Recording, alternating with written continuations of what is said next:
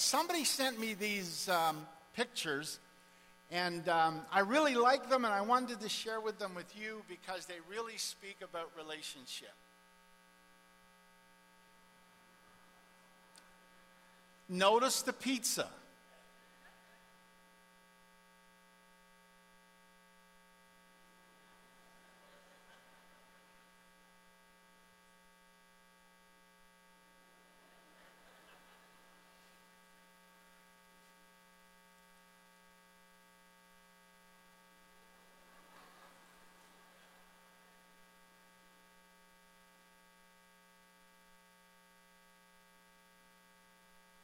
Oh, isn't that precious?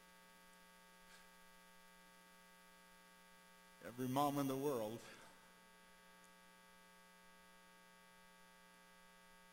I know, I'll give you a minute to read it.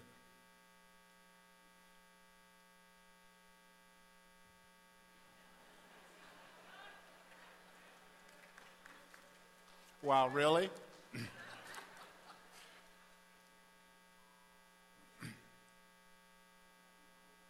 Oh, isn't that precious? Just want to tear up here. And my favorite.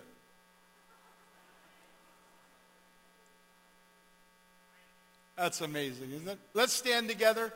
And I'm going to read the yellow, and you're going to read the white. And this is from the book of James. If you're not familiar with the Bible, the best thing to do is go to the end of the Bible.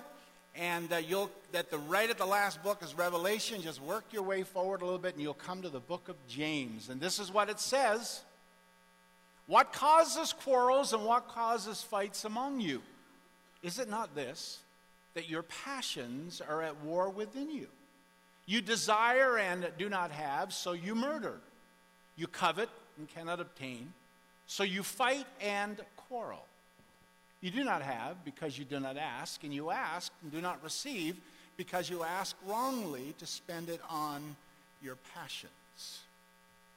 You adulterous people, do you not know that friendship with the world is enmity with God? Therefore, whoever wishes to be a friend of the world makes himself an enemy of God. Or do you suppose it is to no purpose that the Scripture says, He yearns jealously over the Spirit that He has made to dwell in us?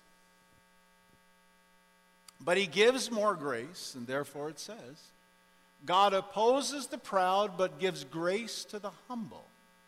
Submit yourselves, therefore, to God. Resist the devil, and he will flee from you. Draw near to God, and He will draw near to you. Cleanse your hands, you sinners, and purify your hearts, you double-minded. Be wretched and mourn and weep. Let your laughter be turned to mourning, and your joy to gloom. Humble yourselves before the Lord, and He will exalt you.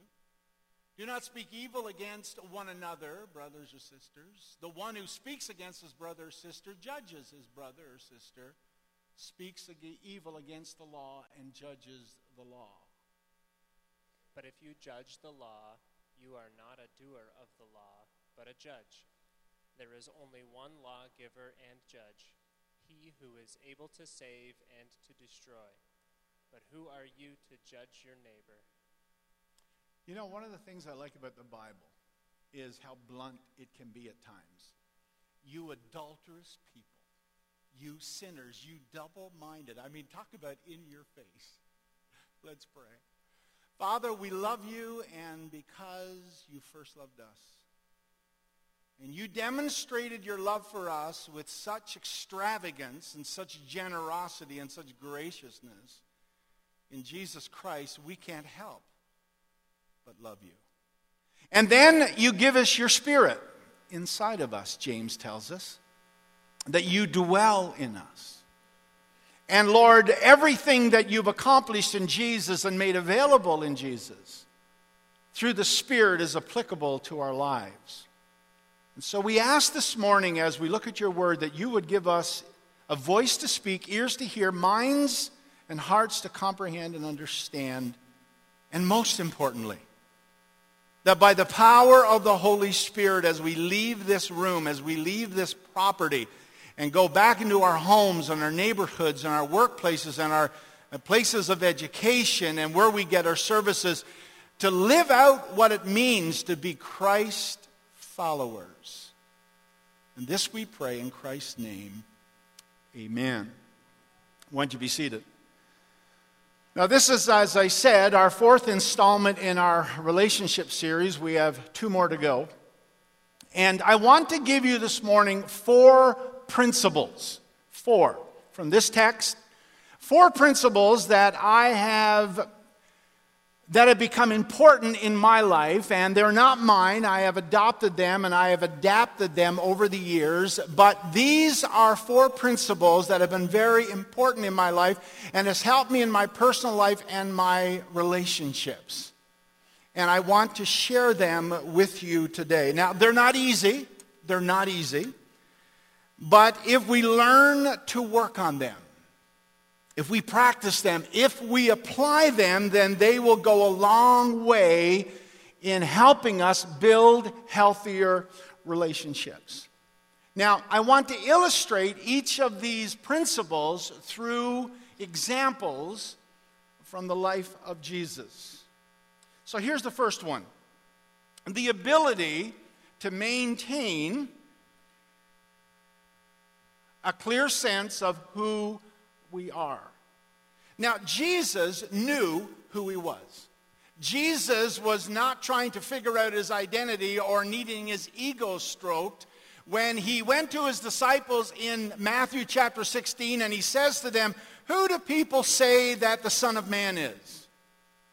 Or who do you say that I am?" Jesus knew exactly who he was. To his mother Mary and Joseph in the temple incident, Jesus said these words, "Why were you looking for me? Did you not know that I must be in my Father's house?" And then in John chapter 6, there's a very interesting story where Jesus feeds the 4,000 or the 5,000. And after they're so enthralled with the fact that their physical needs have been met, the Bible tells us that they wanted to make him king. And John says these words, and perceiving, this is Jesus, perceiving then that they were about to come and to take him by force and make him king, Jesus withdrew himself. Now, maintaining a clear sense of who we are is one of the most difficult things to do. Matter of fact, it takes a lifetime to accomplish it, but if we work at it, it will happen. And I think the other thing that's true, that throughout our lifetimes, throughout my lifetime, throughout your lifetime, throughout our lifetimes, there are many different versions of who we are. But I think it is safe to say that if we are going to maintain a clear sense of who we are, first of all, we got to figure out who we are. Now, here's the relational piece. I'm going to give you what sounds like 2 very contradictory statements. The first one is this: that other people cannot tell us who we are. Finding out who we are is ours to do. It is our responsibility to get whole on our own. Nobody else can do that. Nobody else can tell us who we are. Now, here's the conflicting statement. We can only know who we are with the help of other people. Now, I want you to hold those 2 in tension. Nobody else can tell us who we are, but at the same time, we can only really discover who we truly are with the help of other people. Now, what I mean is simply this. One of the most fundamental drives, needs, that you and I have is for connection with or to somebody significant. That's one of the drives that we have, to be important to somebody. That's who we want to be. Now, being important to somebody else, to a significant other, like a spouse or those closest to us, a friend or whatever the case may be, or a sibling, whatever the case may be, To be important to somebody else is not really a virtue if we do not know who we are. Now, in emotionally committed relationships like marriage, like close friendships, it's where you and I find out who we are. And often, who we find out we are is not who we actually thought we were. You follow that? And what's interesting, it is usually those closest to us, like our spouses, our close friends, our family, it's those closest to us that figure it out first, before we even do. And when they start telling us who we are and who we really are, we begin to think to ourselves, well, maybe we're really not being seen or heard or being understood for who we are. But what's really happening is this, is that we are actually being seen and heard more accurately than we have been ever seen or heard before. And those closest to us, our spouses, our family, our close friends, are often the ones that figure it out first. Now, the challenge at that moment for most of us is that we can't stand the message that we are receiving about ourselves. We don't like the message. We'd rather another message. We got a different message about ourselves, and we don't like the one that we're receiving. And one of the tasks of learning who we are is to begin to learn to stand the message, accepting who we are. James says this in verse 6, but he gives more grace. Therefore, it says, God opposes the proud but gives grace to the humble. Therefore, submit yourselves to God. Now, our second principle is this one: the ability to regulate our own anxiety. Now, I want you to look at your neighbor and say, you have anxiety.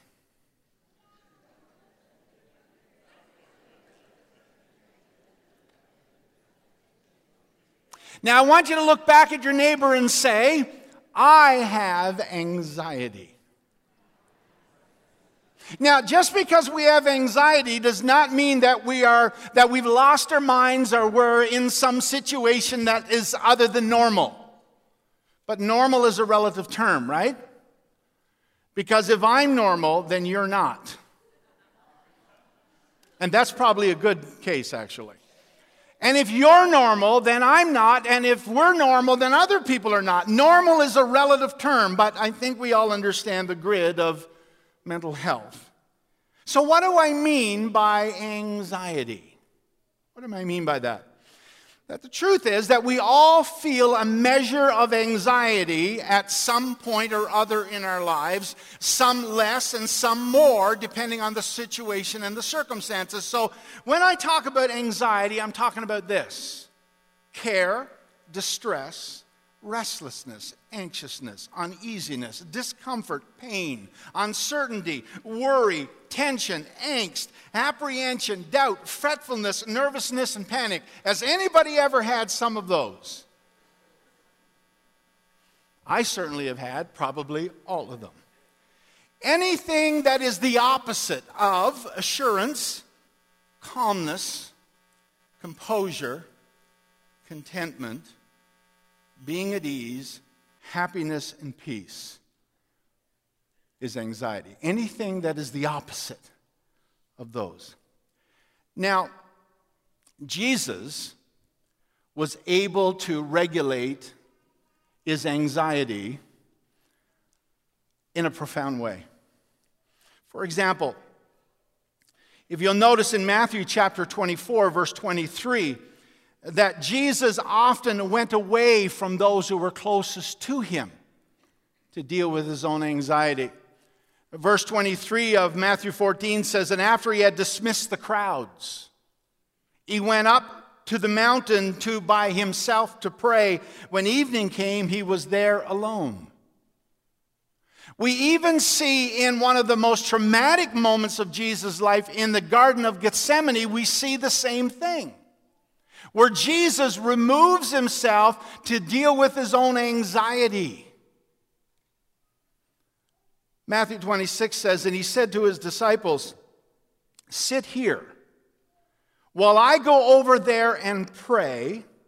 And taking with him Peter and the two sons of Zebedee, he began to be sorrowful and troubled. And he said to them, 'My soul is very sorrowful, even to death. Remain here and watch with me.'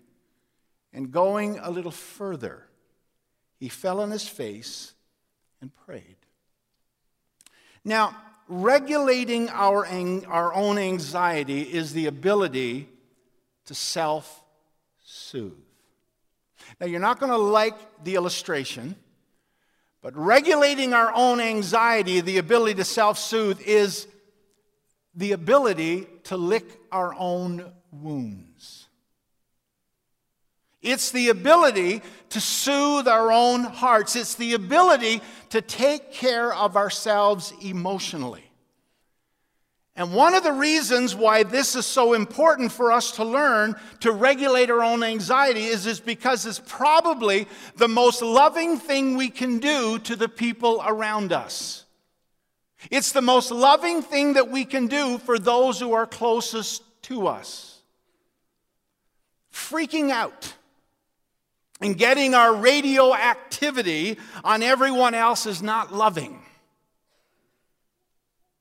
Shutting down and not communicating is not loving.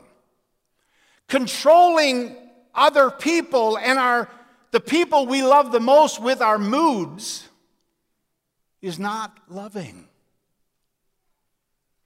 Manipulating those people who we love the most in the world is not loving. And I wonder sometimes if one of the reasons why God says to us twice in the Bible, in Psalm 55, verse 22, and also in 1 Peter, he says these words to us. He says, "Casting all of your anxiety on him because he cares for you."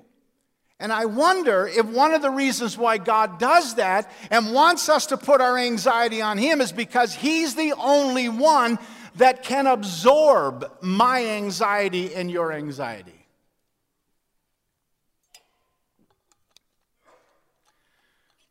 When we regulate our own anxiety, we learn to take care of ourselves emotionally.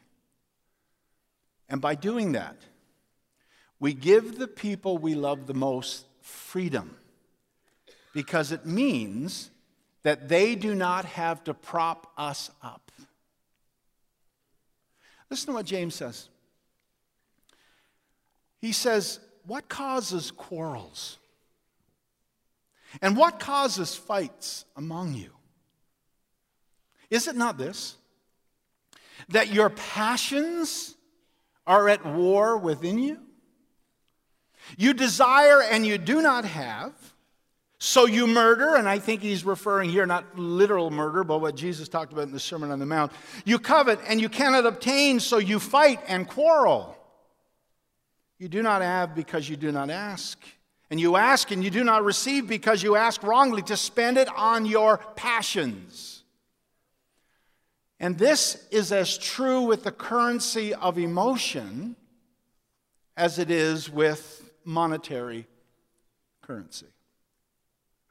The third principle is this: learning to control our reactivity. Now, of course, Jesus is a master at this. So in John's Gospel, we have the account of where Jesus stands before Pilate. And Pilate said to Jesus, "Where are you from?" But Jesus gave no answer. And so Pilate said to him, "Will you not speak to me?" But Do you not know that I have authority to release you or the authority to crucify you? Now, Isaiah predicted this. Isaiah said that he was oppressed and he was afflicted, yet he did not open his mouth. Like a lamb that is led to the slaughter, and like a sheep that before its shearers is silent, so he opened not his mouth. Now hold that. But there were other times when Jesus was highly reactive, where Jesus was highly emotive, and where Jesus was highly responsive. We love the story, where Jesus goes into the temple. And we know what it says. He says he was angry. Matter of fact, one version says that he made a whip out of some cords, and he entered the temple and he drove out all who sold and bought in the temple, and he overturned the money changers' tables and the seats of those who sold pigeons. I mean, quite a spectacle. And then Matthew tells us about a story where Jesus comes up to a fig tree. And he comes up to this fig tree and he's hungry and he's looking for some figs, some fruit, and all that the tree has is leaves. And Jesus curses the fig tree, and the Bible says that the fig tree immediately withered. Why? Because it had the appearance of fruit, but really didn't have fruit at all. Hypocrisy. Jesus learned to control his reactivity.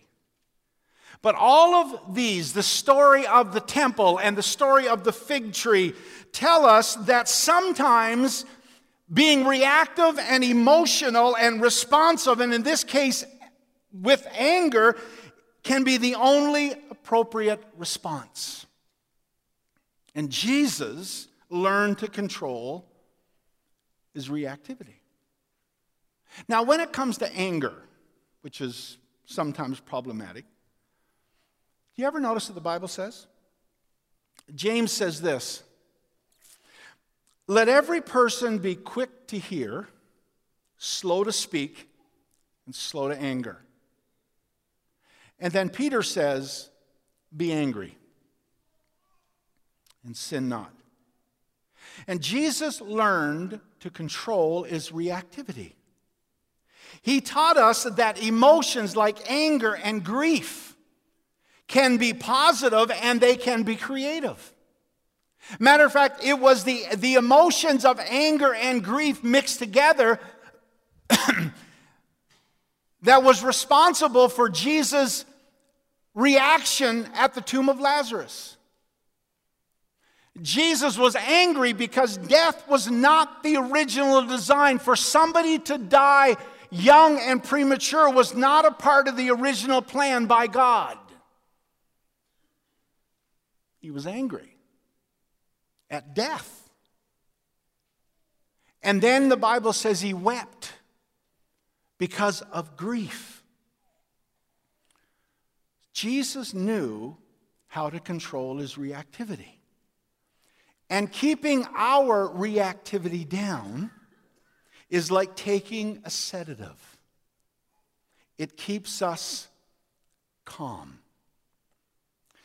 It's the difference between being run by our feelings as opposed to being able to regulate our feelings. Somebody will say, well, I'm entitled to my feelings. And for those who are run by their feelings, we say, absolutely you are, and you can keep them. But that's the difference between having feelings and our feelings having us. Somebody said this: when anger flares like a thunderbolt, it can take down the whole forest, incinerating our relationships and requiring a major cleanup. That's what happens when we're run by our emotions and our feelings have us. It becomes ugly. Now put your seatbelt on for a moment. One of the downsides of living in the era of Twitter and Instagram is that with such immediacy of communication, gone is the discretion that is required, examining our responses before we make them. And when we act out of our immediate impulses and respond instantly without thinking, the time needed to sort out what is at stake is lost.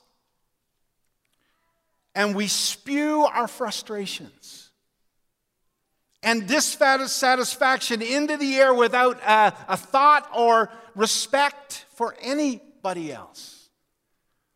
And James says this. James says, do not speak evil about one another.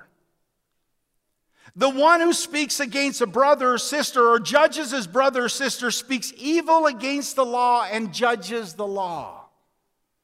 Uncontrolled reactivity is a problem. Now here's our final principle.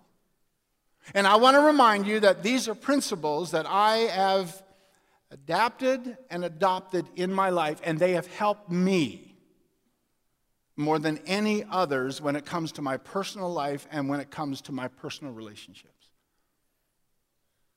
The last one is our willingness to tolerate discomfort for growth. Now, we know what that means, right? That means no pain, no gain. We cannot go up without giving up. And we cannot get up without growing up. And I say to young couples all the time when they're premarital counseling, I say one of your journeys is this.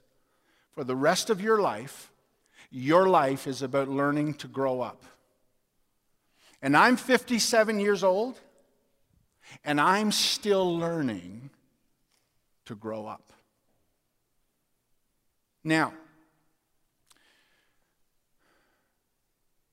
our willingness to tolerate discomfort for growth is also known as clean pain. Clean pain. Now, and again, we look to Jesus for this. Jesus was the master at clean pain.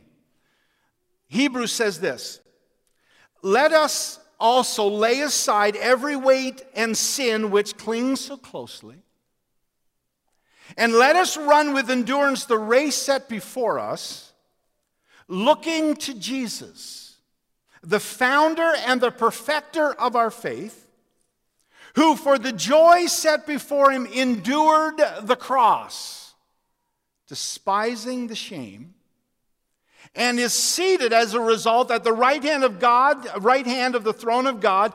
Consider him who endured from sinners such hostility against himself, so that you may not grow weary or faint-hearted.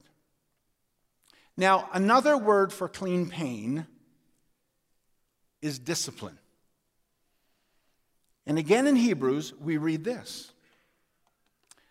For the moment, all discipline seems painful rather than pleasant.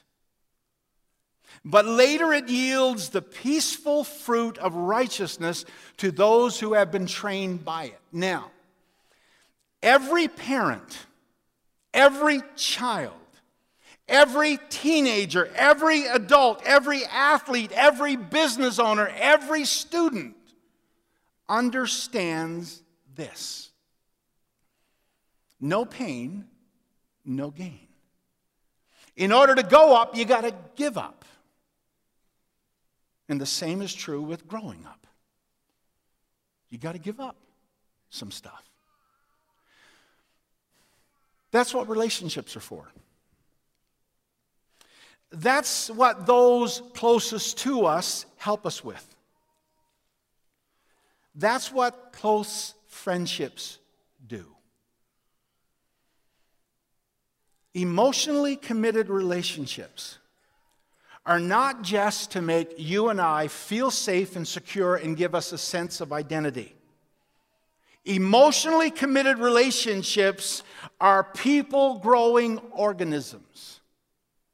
Emotionally committed relationships are people-growing units, are people-growing environments. And coupled together with that, the willingness to tolerate discomfort for growth teaches us that rather than us working on our relationships, allow our relationships to work on us. Allow our marriages to work on us. Allow our families to work on us. Allow our close friends, our relationships with them, to work on us. Because those relationships, they're people-growing units. They're people-growing organisms. Listen to what James says. Draw near to God, and He will draw near to you. Cleanse your hands, you sinners, and purify your hearts, you double-minded.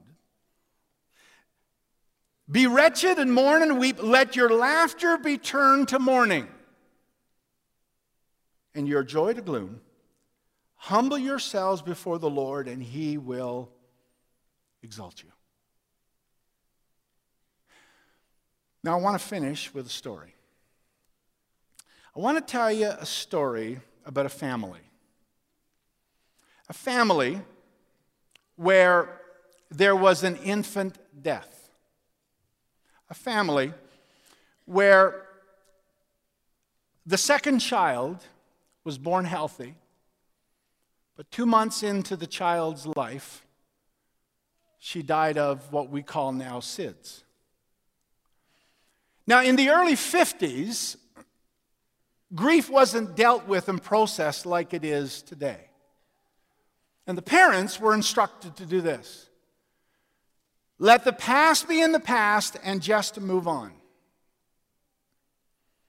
But you and I both know that when grief and other things are not processed properly, it lingers.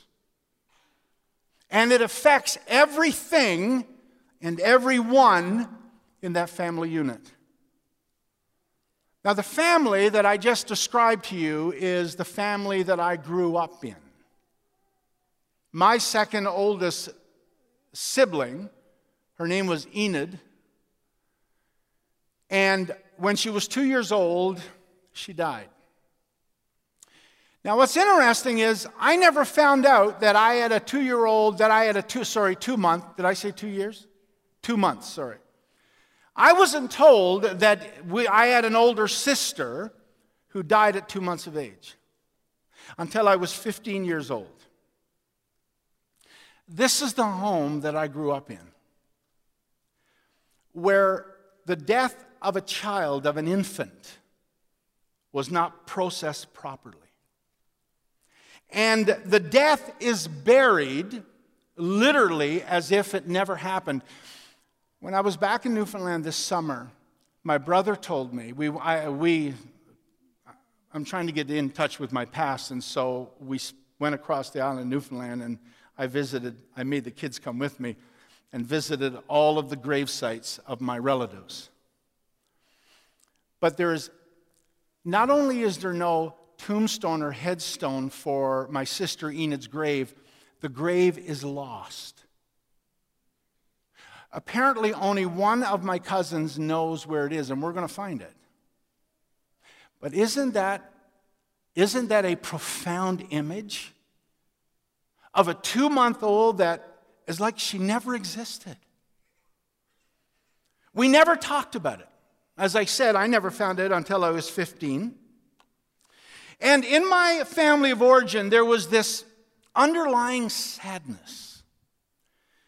There was this fear of further loss. When we went out and did something, my mom or my dad, particularly my mom, would say, as we would say to our children, now be careful. But I realize now as an adult that had sort of a double entendre, because she wasn't just saying that she wanted us to be safe. What she was really saying is, I don't want to grieve another loss of a child.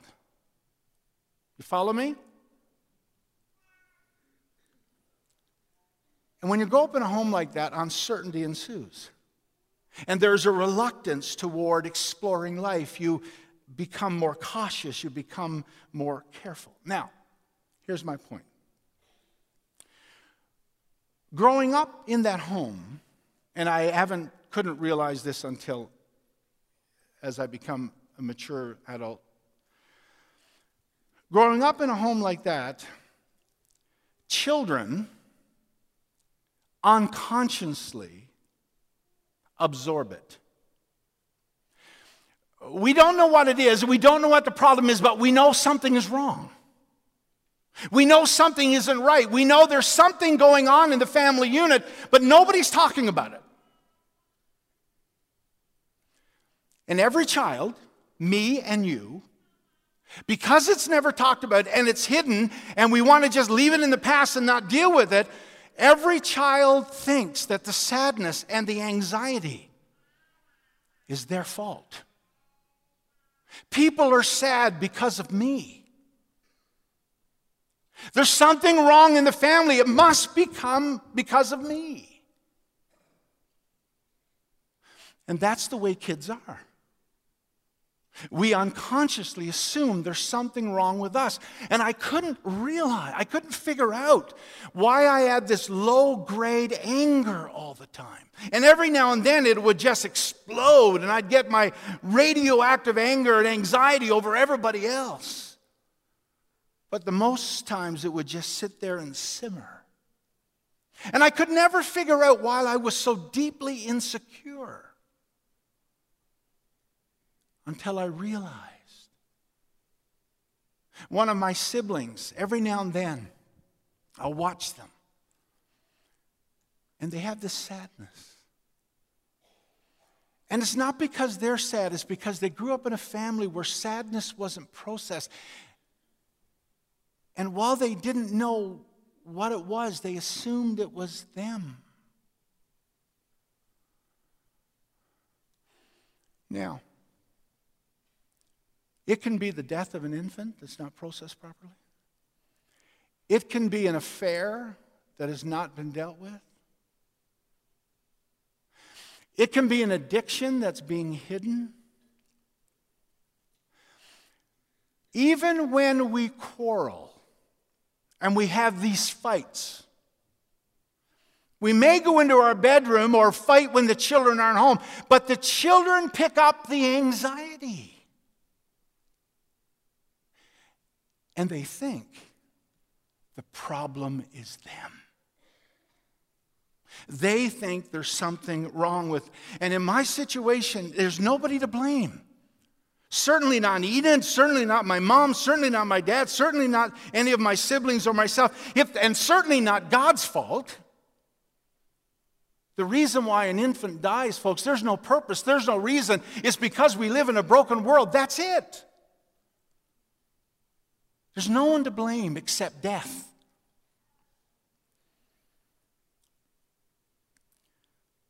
How often does our inability to know who we are, and our inability to regulate our own anxiety, and our inability to not control our reactivity come from unconscious, unresolved issues that I am bringing to a situation? And the same is true with all of us. And that's why these 4 principles matter so much to me and have been so influential and so important in my life. It has been the key to healthy relationships in my life. And they're not all perfect.